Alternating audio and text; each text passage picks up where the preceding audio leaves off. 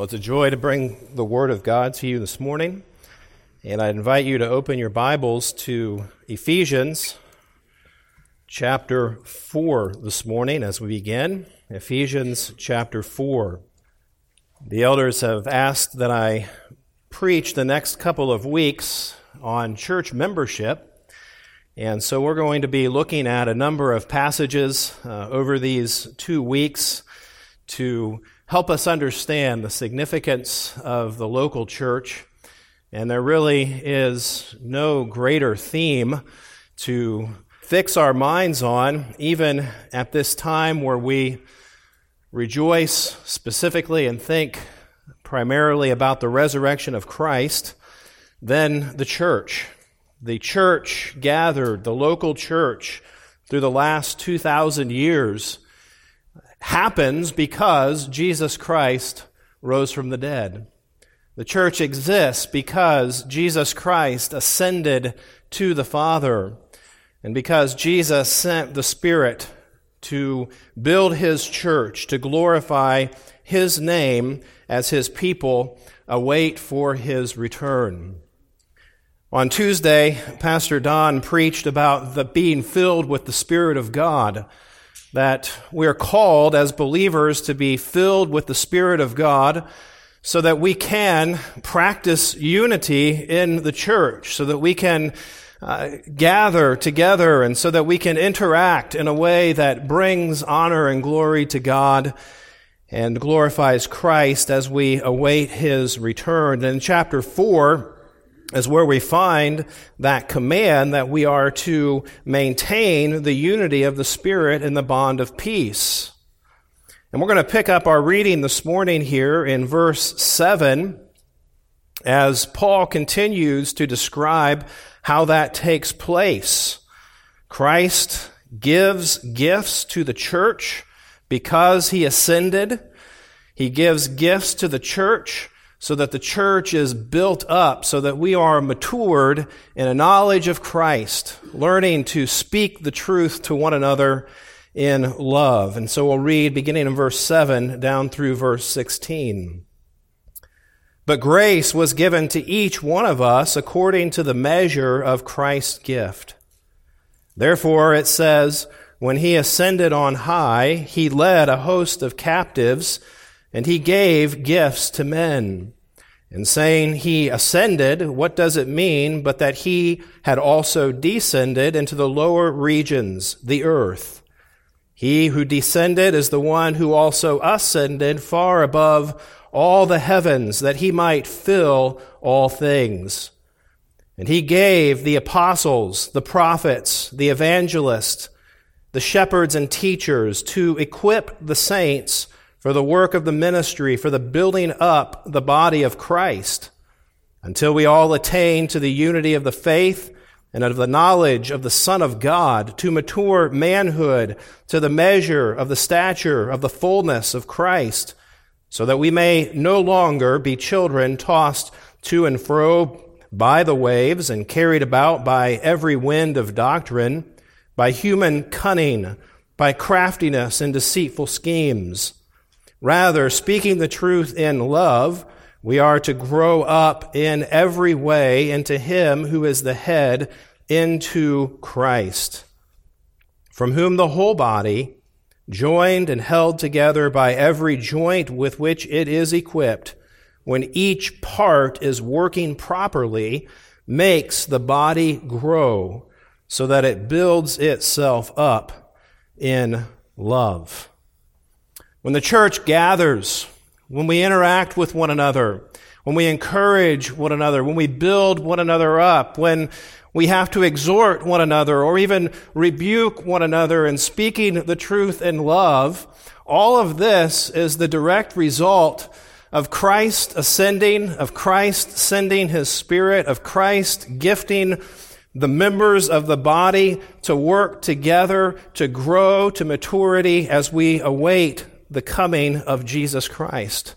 The church is a glorious institution. It is the institution that God has ordained as we await the new heavens and the new earth. And so it is so important that we take time to understand the scriptural teaching of what it means to be a part of the body of Christ, that we might contribute according to the will of God and in dependence on the Spirit of God. So why is it that we are taking the next 2 Sundays to consider this theme of church membership? Well, there are several reasons. By way of introduction this morning, we're taking this time because the church is the appointed institution to hold up the doctrine of Christ. We'll look at this passage a little bit later, but in 1 Timothy chapter 3, Paul says that the church is the pillar and the buttress of the truth, and then he gives a confession of Jesus Christ. Jesus said, "I will build my church," when Peter confessed Christ. And we find in the New Testament how Jesus fulfills his word and continues to fulfill his word. We're also spending this time over the next couple of weeks because many of you have expressed how important the church is to you and your commitment to the church. And you've asked good questions about commitment. A couple of weeks ago, we had a really profitable leadership meeting, and a couple of questions came up about church membership from our members. And as the understanding of the weight of what it means to be a member of a local body of Christ continues to be cultivated in our understanding, it's important to encourage one another in the significance of what this means and how it works out. And as I look around and see so many of you who are members, who have been members, who are committed and love the church, part of the desire behind these 2 Sundays is to encourage you in your love for the church and build you up in your love for Christ. It's just such a wonderful privilege week after week to see your commitment to gather with Christ, to see your commitment to interact with one another throughout the week, to build one another up. And we desire that you are encouraged in your commitment to the church of Christ as you grow in your understanding about that. There's another reason to spend time thinking about church membership. The significance of the local church has been compromised in Western thinking. We've imported a democratic view into the church. We've imported a consumeristic view into the church. And Jesus, when he said, "I will build my church," he also said that the gates of hell will not conquer it, but that doesn't mean that they won't try. And they continue to try. Satan continues to oppose the church of God. Satan continues to seek to overthrow the truth of the gospel and to sow seeds of divisiveness and destruction within the body. We are engaged in warfare. And Satan does this oftentimes through persecution, but he also does it through times of prosperity when we become comfortable and at ease. And so we're thankful that over the last several decades, there has been a resurgence in expositional preaching and going back to the Scriptures and asking what the Scriptures say. But as we look at the Scriptures passage by passage, there are implications that start to arise. For example, the preeminence of Christ begins to dawn on our understanding. Jesus in John chapter 5, in verses 37 through 47, speaks to the religious leaders of the day who are very interested in the Scriptures. They know the Scriptures. Jesus even says to them, "You search the Scriptures because you think that in them you will find eternal life." These are people that are orthodox. They're going to the Scriptures for eternal life. But then Jesus indicts those religious leaders because they're missing the point of Scripture, Him. He says, and they, the Scriptures, are what give testimony to me. And you've missed it. So as we turn to Scriptures and as we week by week understand the point of Scripture, there's the implication that of the reality Christ is the central figure of the Scriptures. Christ is preeminent. But another implication that we find in the New Testament in particular is the priority of the local church. The New Testament assumes that the followers of Christ will be committed to a local church. And you can see this at the beginning of a number of the epistles. In 1 Corinthians 1, for example, in verse 2, Paul writes, "To the church of God that is at Corinth, to those sanctified in Christ Jesus and called to be saints together with all those who in every place call upon the name of the Lord Jesus Christ, both their Lord and ours." He addresses the letter to the church, and the church consists of those who have been sanctified in Christ, those who have been set apart by redemption in Jesus Christ. And so he's writing to a local church that consists of individuals who have been regenerated by the saving work of Jesus Christ. And he also identifies them as a part of the broader body of Christ, the part of all those everywhere who call upon the name of Christ. But we see in this one passage, there's this element of many Christians everywhere, but then they're collected into local assemblies. And the local church is the local expression of the redemptive work of Christ. As people who are redeemed come together to glorify the Lord. And we would see in Galatians as well, same thing as Paul begins the letter to the Galatians. He's writing to a region, and so he uses the plural in verse 2 of chapter 1. He says, "To the churches of Galatia." I'm not writing to individuals. I'm writing to individuals who are in churches. There is the implication of the priority of the local church. And I won't rehash this, but if you missed Tuesday night service, make the time to go back and listen to that. Because in that message, Pastor Don demonstrated for us that being filled with the Spirit, as believers we're indwelt by the Spirit, we're sealed by the Spirit, but then we're commanded to live under the influence of the Spirit. And the reason that we're commanded to live under the influence of the Spirit is to glorify God and maintaining the unity of the church. So being filled with the Spirit has a corporate emphasis for the local church. And sadly, the New Testament priority of the local church has been hijacked by seeker-sensitive philosophies. It's been hijacked by a focus on individual Christian experience. It's all about how I feel. It's all about having some kind of spiritual experience that makes me feel good and makes me feel spiritual.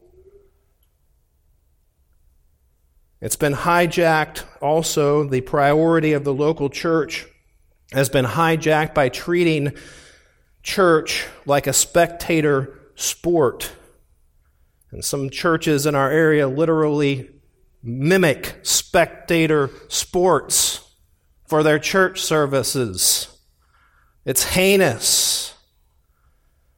Treating church like a spectator sport or a consumer choice.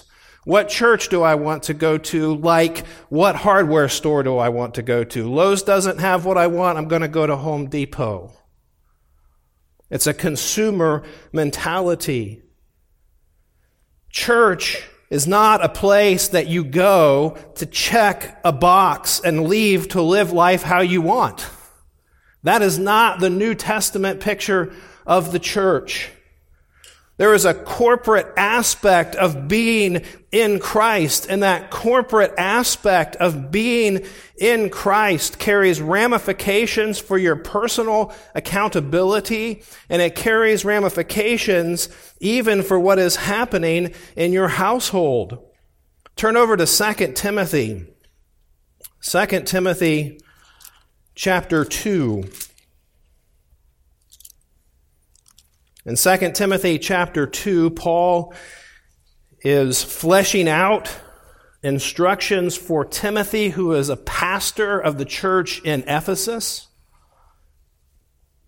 And one of the things that Timothy is told to do at the end of the chapter, in verses 24 through 26, Paul tells Timothy, "The Lord's servant must not be quarrelsome, but kind to everyone, able to teach, patiently enduring evil, correcting his opponents with gentleness. God may perhaps grant them repentance, leading to a knowledge of the truth, and they may come to their senses and escape from the snare of the devil after being captured by him to do his will." Paul is telling Timothy, there are people in your midst who are opposing the gospel, who are opposing the truth, and those people have been captured by the devil to do his will. Timothy, you have a responsibility to teach those people and to lead them toward repentance. They're accountable for their deviation from the truth. Timothy, your responsibility is to teach them.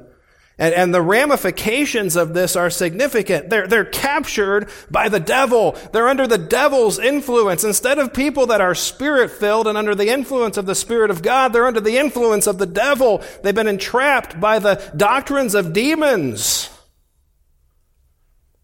Timothy, teach them, if perchance God would give them repentance. And as a side note to this passage, let me just point out that repentance is not something that you generate in and of yourself. And so when the conviction of the Spirit of God comes, leading you to repentance, do not harden yourself. That is a gift of God. It comes from God. And to resist it, there is no guarantee that there will be other opportunities. God gives repentance. In chapter 3, as Paul is helping Timothy work through the various challenges of ministry, he tells him that there will be hard times, and then gives a list of what people will be like. But in verse 6, he says, "Out of these kind of people are those who creep into households and capture weak women burdened with sins and led astray by various passions, always learning and never able to arrive at a knowledge of the truth." Paul is aware, and he wants Timothy to be aware of what's happening in households. And in Titus chapter 1, we see the same thing. If you just turn in your Bible maybe a page or two to Titus. Titus chapter 1, verse 11. Starting in verse 10, this is part of the responsibility of those who are appointed as elders. "For there are many who are insubordinate, empty talkers and deceivers, especially those of the circumcision party. They must be silenced, since they are upsetting whole families by teaching for shameful gain what they ought not to teach." And we're just showing, by way of introduction, That again, the corporate aspect of being part of the body of Christ, it carries ramifications for your personal accountability and even for what is happening in your household. Paul is aware that there is false teaching that has infiltrated households and created all kinds of chaos.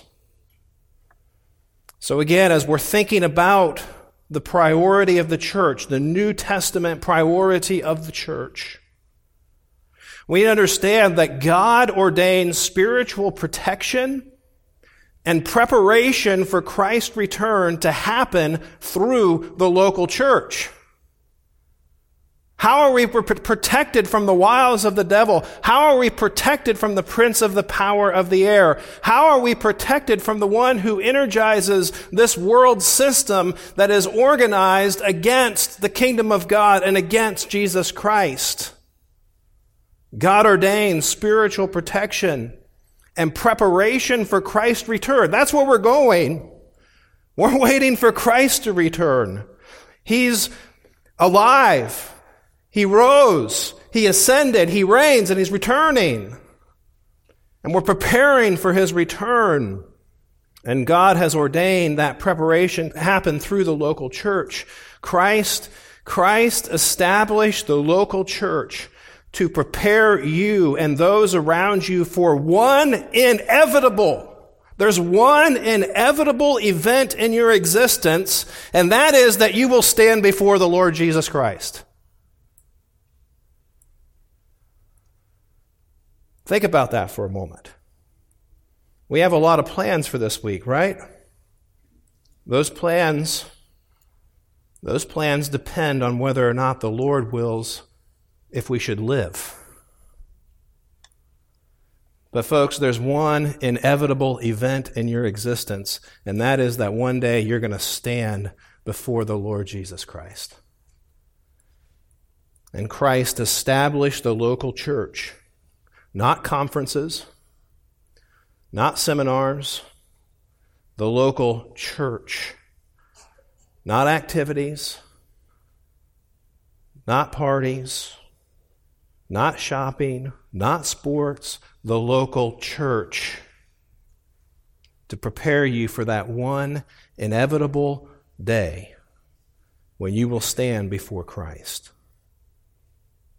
R.C. Sproul, in his little book, Saved from What?, makes this observation. We have a tendency to forget that the goal of our whole lives points beyond the grave. We sing the gospel song, "This world is not my home, I'm just passing through." But as we pass through this life, we often let our gaze wander away from our goal. We cling tenaciously to this life as if it were better than what lies ahead. That's convicting for all of us, isn't it? Well, the theme that we're going to work with this morning is that the church matters, or the church is precious to, or the church is important to. All of those words work. The church matters to those purchased by Christ. The church matters to those purchased by Christ. And the church is made up of those who are justified by faith in Christ alone, redeemed by His blood. They've turned to Christ in repentance for the forgiveness of their sins. They're resting in the finished work of the cross of Jesus Christ. That is their only plea. And they are sealed with the indwelling Spirit of God. And so if you have not turned to Christ, if you are still in your sins, you're not part of the church. You're outside of Christ. In the Scripture, Christ invites you, extends the invitation, turn to the Lord Jesus Christ for the forgiveness of your sins.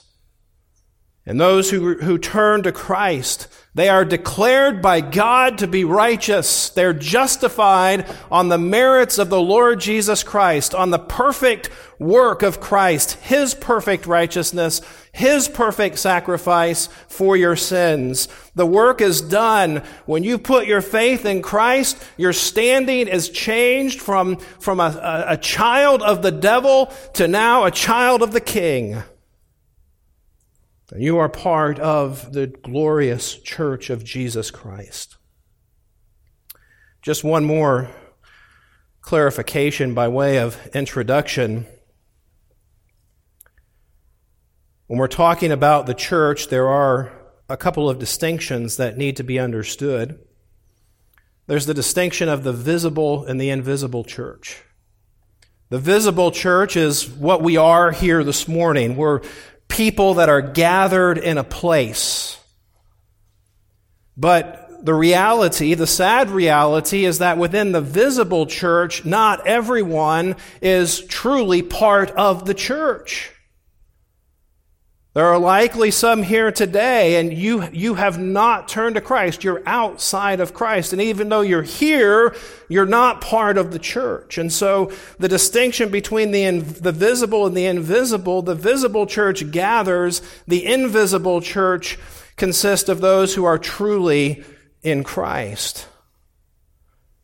There's also the distinction of the universal and the local. The universal and the local. The universal church consists of all those who have turned to Christ throughout the church age, from the time Christ ascended until the time He returns. That is the universal church, all those redeemed, all those for whom Christ died to redeem.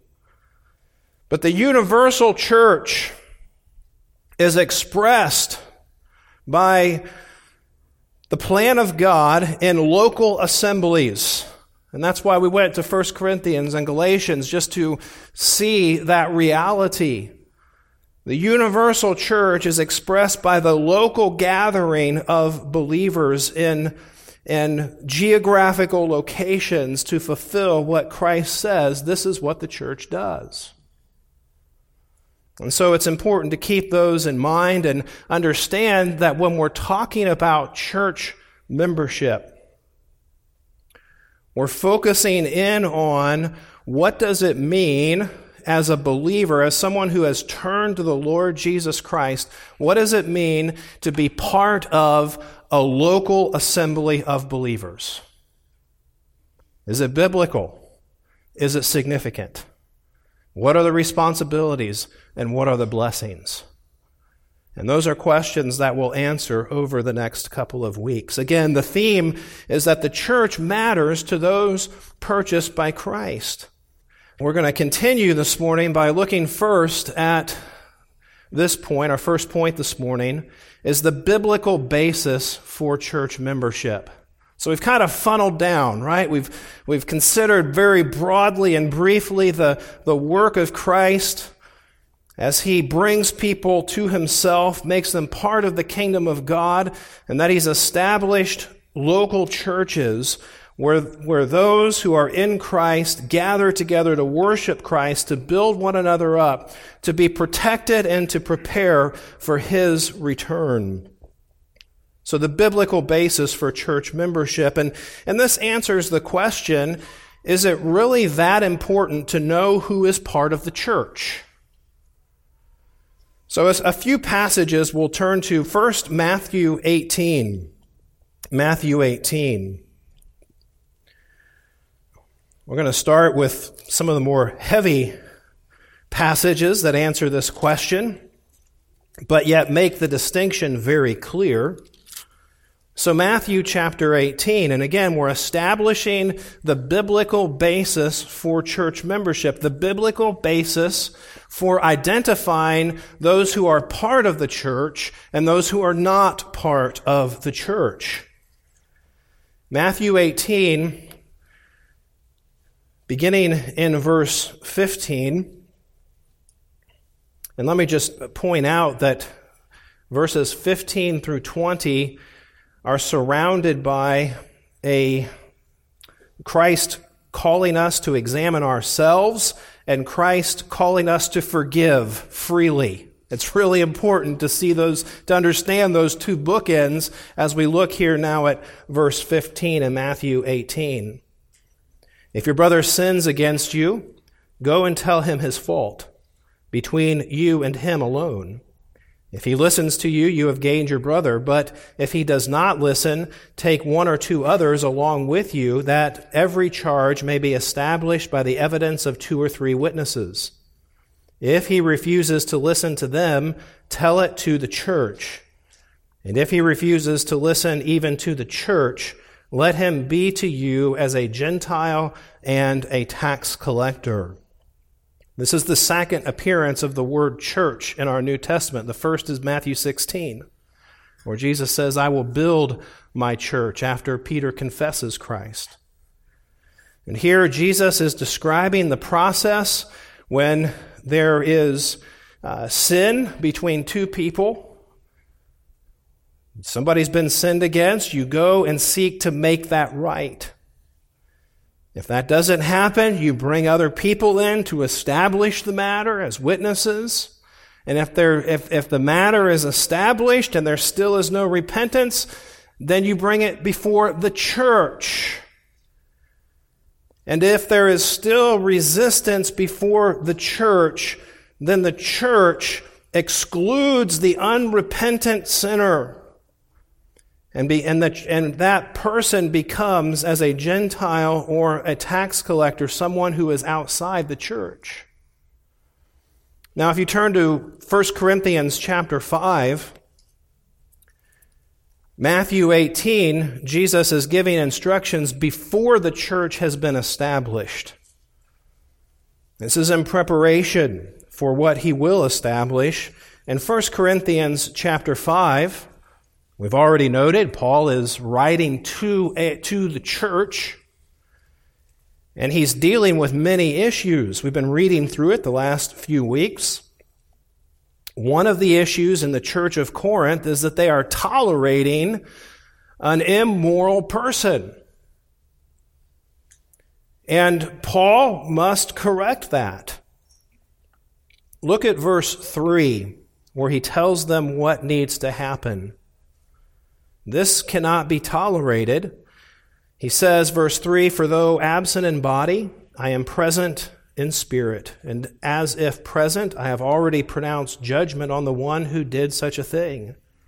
When you are assembled in the name of our Lord Jesus, and my spirit is present with the power of the Lord Jesus, you are to deliver this man to Satan for the destruction of the flesh, so that his spirit may be saved in the day of the Lord.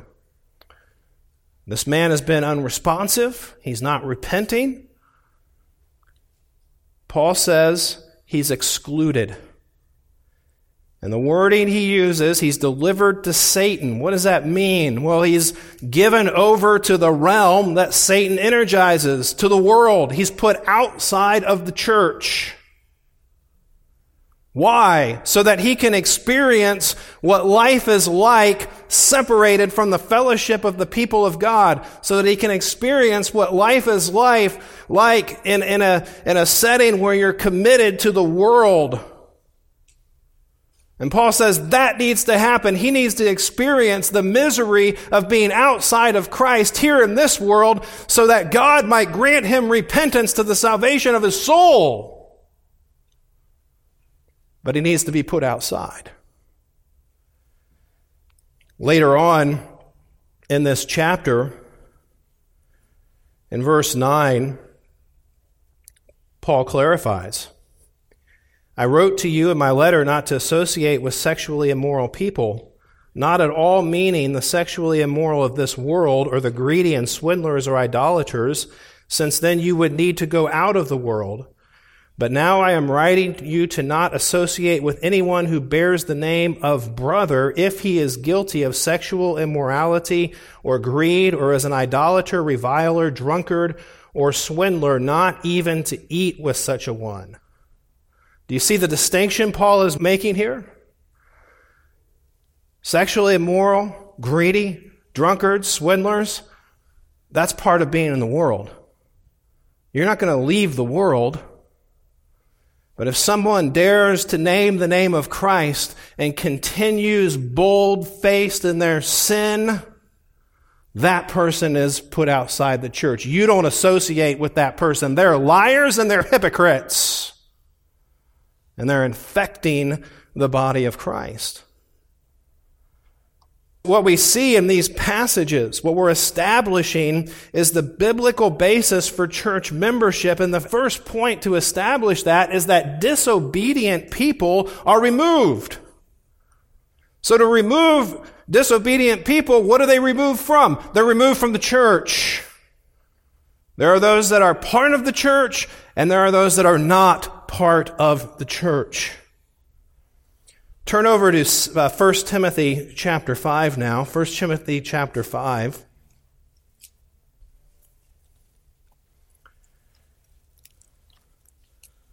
It's appropriate that as we consider the church and church membership, we frequently touch down in these pastoral epistles. These epistles grow on you the longer you're in the ministry. It's amazing the wisdom of God in inspiring the Scriptures. In 1 Timothy chapter 5, Paul is giving instructions to Timothy about some practical matters in the church.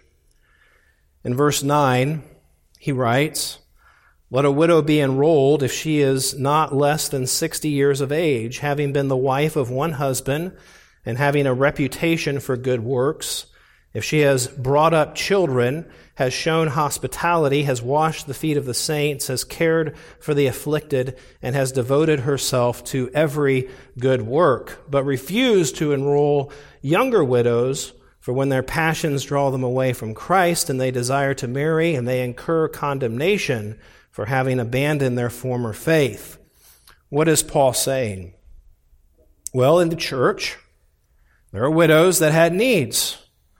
And the church had a responsibility to care for those widows who were in need. And they had a list where they kept a record of the widows who qualified to be helped by the church. And so what we're seeing is that within the church, there's a recognition that there are widows that are in need. There's records being kept, and those who need to be helped are identified. And we know that this is happening in the context of the church. If you look down at verse 16, as he wraps up this section, Paul says, "If any believing woman has relatives who are widows, let her care for them.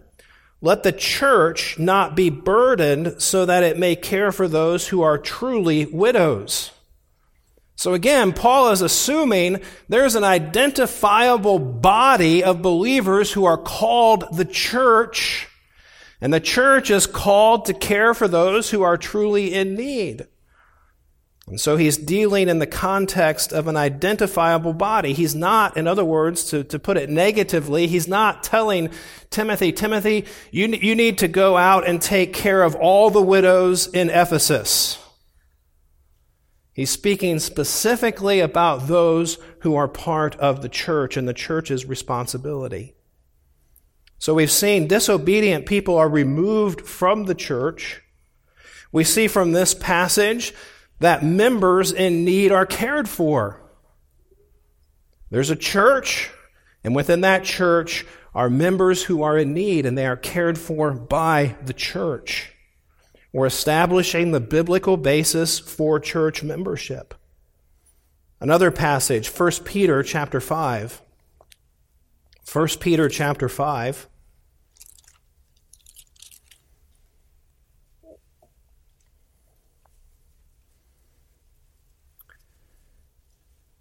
As Peter concludes this epistle in chapter 5, verse 1, he says, "I exhort the elders among you as a fellow elder and as a witness of the sufferings of Christ, as well as a partaker in the glory that is to be revealed."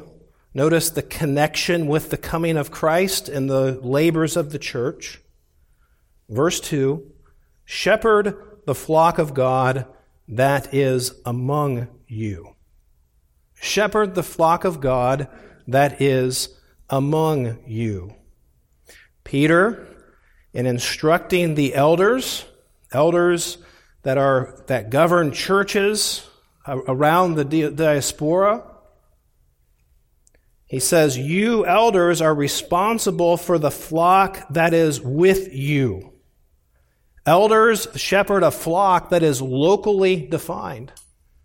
He doesn't say, you elders are responsible for this whole region or for the whole church. No, elders, you shepherd the flock that is among you. Elders shepherd a flock that is locally defined.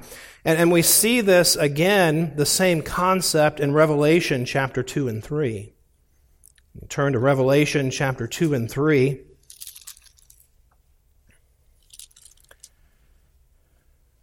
The book of Revelation is written to churches. It's written to churches. It's a church document. And in chapters 2 and 3, Jesus gives specific directions to 7 local churches. He gives specific directions to the pastors, to the messengers in 7 local churches. Look at chapter 2, verse 1. To the angel of the church in Ephesus, write. Now look at verse 8. To the angel of the church of Smyrna, write. Verse 12. To the angel of the church in Pergamum, write. Verse 18. To the angel of the church of Thyatira, write. Chapter 3, verse 1. To the angel of the church of Sardis, write. Chapter 3, verse 7. To the angel of the church in Philadelphia, write. And chapter 3, verse 14, to the angel of the church in Laodicea, write. Jesus addresses different assemblies in different locations, and he holds each local leader and assembly responsible for what's happening in their assembly. Let me show you that. Go back to chapter 2. After Jesus commends the church in Ephesus, in verse 4, he says, "But I have this against you, that you have abandoned the first love, or the love that you had at first. Remember, therefore, from where you have fallen, repent and do the works that you did at first. If not, I will come to you and remove your lampstand from its place unless you repent." Jesus says to Ephesus, you've been blessed. The Apostle Paul came to you. He spent 2 years with you. He came back and he prayed with your elders in Acts chapter 20. Paul wrote an epistle to you, the epistle of the Ephesians. A pastor was supplied to you, Timothy, who was instructed by Paul. You're Orthodox. You get that. But you've left your first love. Ephesus, you need to repent of that. You're responsible to repent of turning away from the love that you have for Christ. And you're so responsible that failure to obey my instructions will mean that I'm going to remove your usefulness as a local church. I'm going to take you out. Now you say, wait a minute, Jesus said he's going to build his church. How can he extinguish a local body? The promise that Jesus made to build his church is not a promise that every single local church will endure forever. It's a promise that he will continue to raise up people who will bear witness to the authority of the Scriptures and to the person of Jesus Christ, and the church as a whole will continue until he returns. But local churches are responsible to heed the warning of Christ. In Thyatira, they had a different problem. They were tolerating sexual immorality, and they were responsible for that. And all we're demonstrating here is that there are local churches, identifiable groups of people gathered in geographical locations, people that Christ has gathered together, and they're responsible in their local assembly to respond to Christ and to deal with what's happening in their assembly. And so as we see these examples, we're establishing again the biblical basis for church membership. There are those that are part of the church, there are those that are outside of the church, and there are local churches in geographical places who are responsible to Christ. Church membership, as Pastor Don said in the first service that I attended here on staff, in January 3rd, 2021, church membership is a formal commitment to identify with a local body of believers in their doctrine and practice so as to share in the privileges and responsibilities of the local church. Scripture establishes that there are groups of people that are identified as followers of Christ that gather together in a local church and that are responsible before Christ to carry out the instructions of Christ as recorded in the Word of God. It is really important to know who is part of the church. I want to look secondly this morning at the significance of church membership. The significance of church membership. We sought to establish the biblical basis of church membership, and now we're considering the significance of church membership. What is it that you become a part of when you join a local church? How significant is the local church? And maybe an example will help us. I'm really thankful that I'm part of the Kroger Rewards program. It saved me hundreds of dollars in gas. And you know, we have all kinds of those consumer memberships, right? I can get gas at Kroger, or I can get gas at UDF or Speedway. And nobody calls me up and says, why didn't you get gas at Kroger? Right? It's a membership. It's part of convenience. It works out well both ways. You know, I buy more groceries at Kroger, and they give me a discount on gas. You know, it's a great little setup there. Folks, that's very different from another covenant, another relationship that I'm a part of, and that is the marriage relationship I have with my wife. I go to my house and I spend time with my wife, and I've been doing that for the last almost 17 years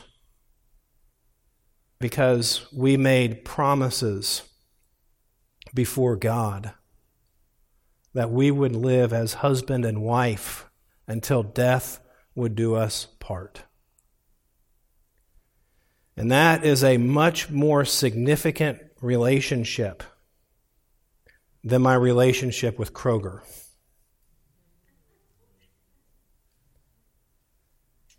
Why? Well, there's one simple answer.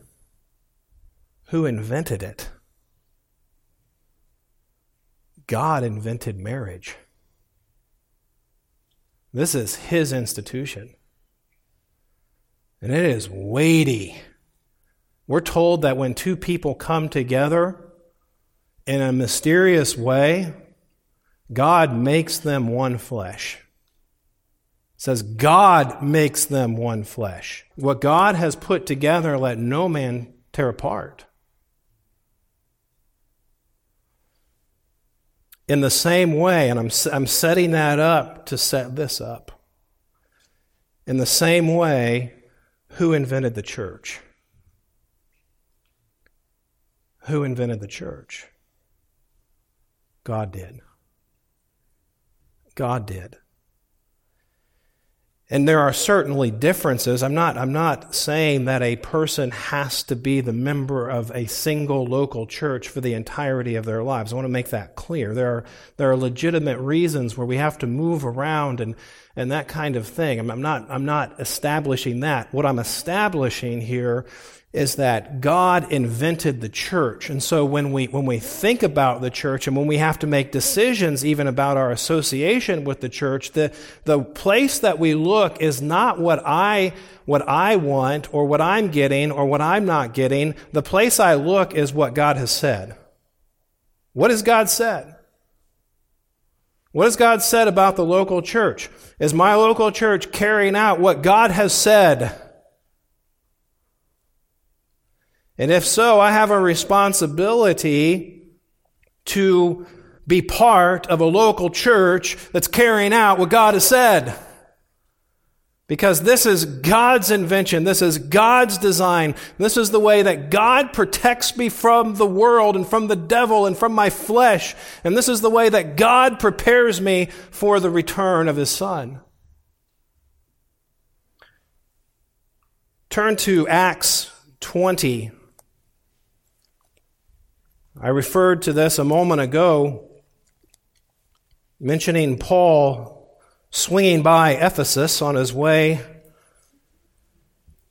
to other ministries, and he called the leaders, or he came to Miletus and called the leaders of Ephesus to meet him there. It was going to be his last personal interaction with the church of Ephesus. And in verse 28, as he begins his instruction to the elders there, he says this: "Pay careful attention to yourselves and to all the flock in which the Holy Spirit has made you overseers to care for the church of God, which He obtained with His own blood." Here's the significance of church membership. The church belongs to God. It's God's design. And we see in this passage first that the Holy Spirit establishes leadership for the church. You see that there in verse 28? Talking to the elders, "Pay careful attention to yourselves and to all the flock in which the Holy Spirit has made you overseers." The Holy Spirit establishes leadership for the local church. Leadership in a local assembly does not rest on any succession plan. It does not rest on personal decisions for advancement. Qualified leadership is in place because of the work of the Holy Spirit. And there are plenty of other passages that fill that out. We don't have time to go there today.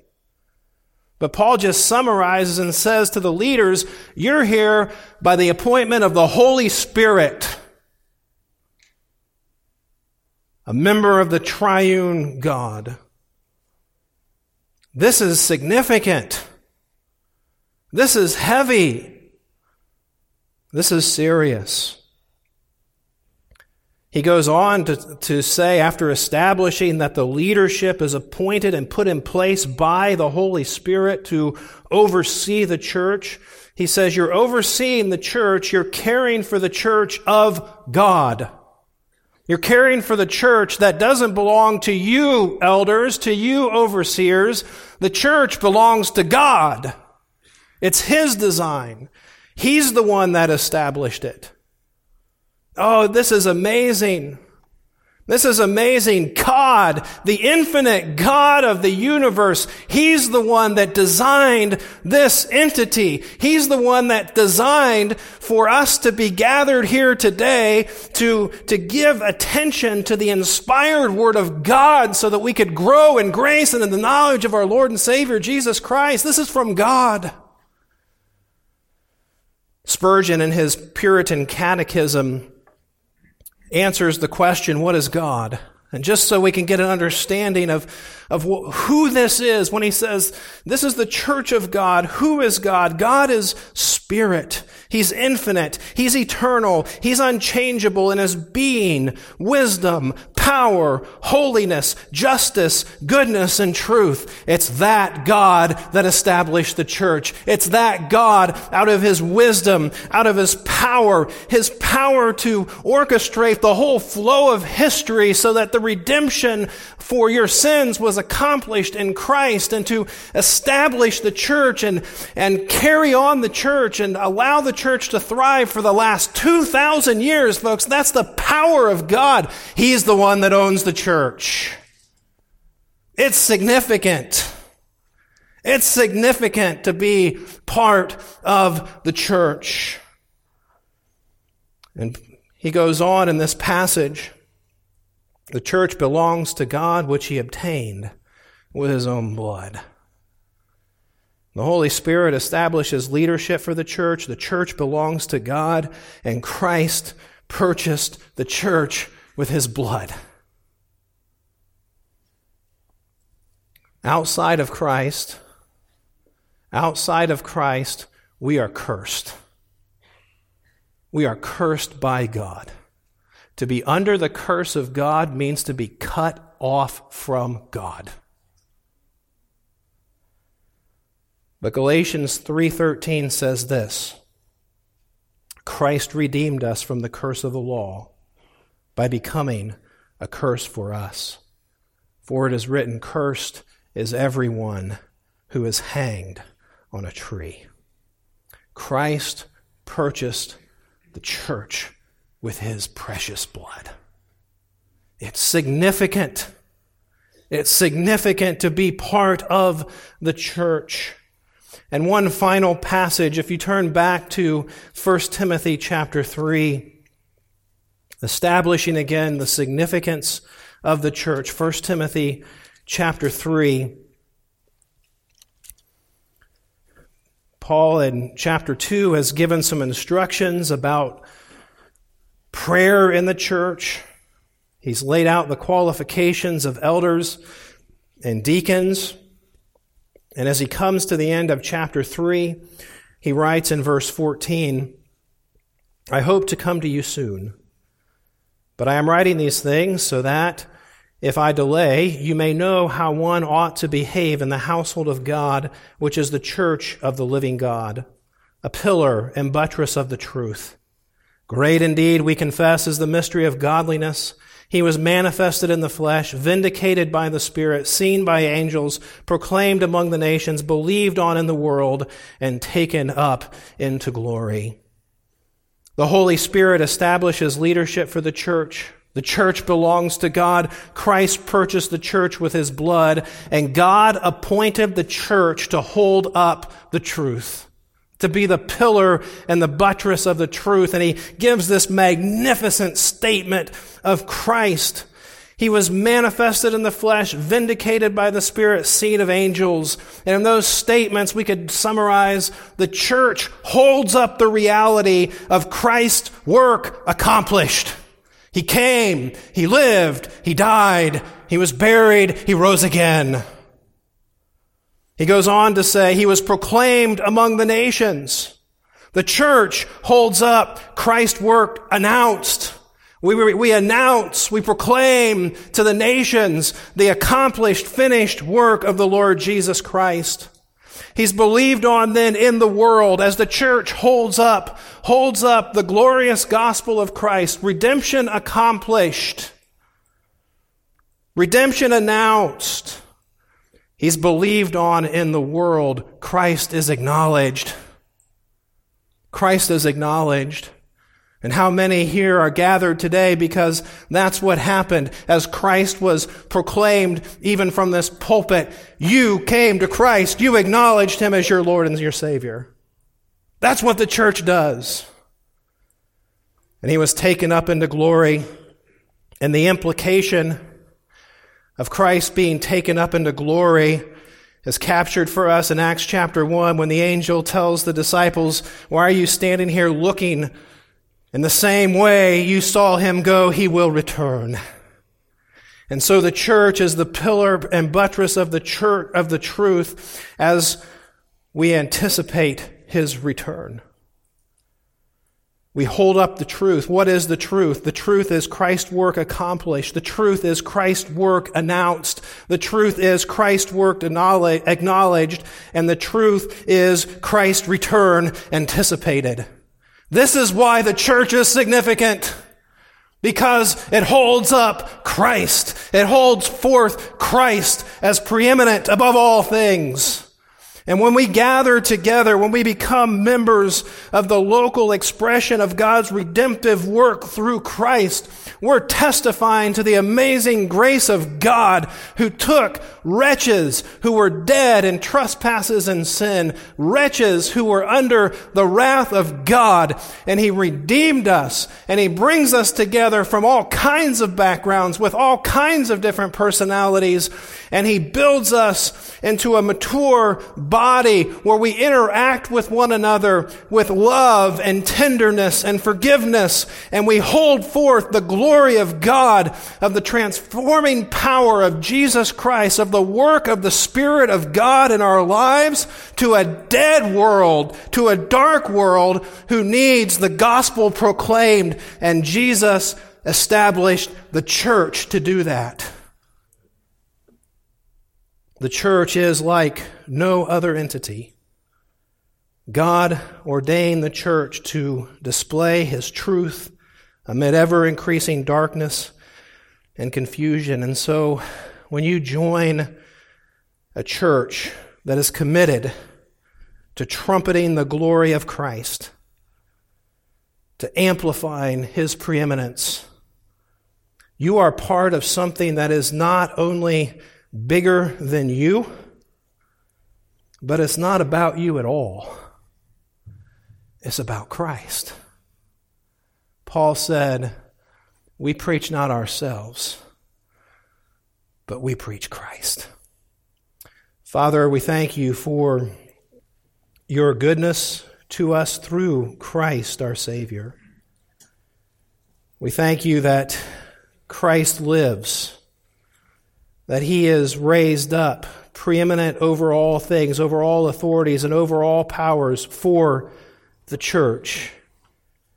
And oh Lord God, we look forward to the return of Christ, and we pray that You would magnify Christ to us today. We pray that You would magnify the glorious institution of the church as laid out in Your word. We pray that You would continue to work in us to will and to do according to Your good pleasure as we're filled with the Spirit, speaking to one another in psalms and hymns and spiritual songs, giving thanks to the Father for all things in Christ. And we pray it in His name. Amen. Thanks for listening from Truth Community Church in Cincinnati, Ohio. You can find more church information and other helpful materials at thetruthpulpit.com, teaching God's people God's Word. This message is copyrighted, all rights reserved.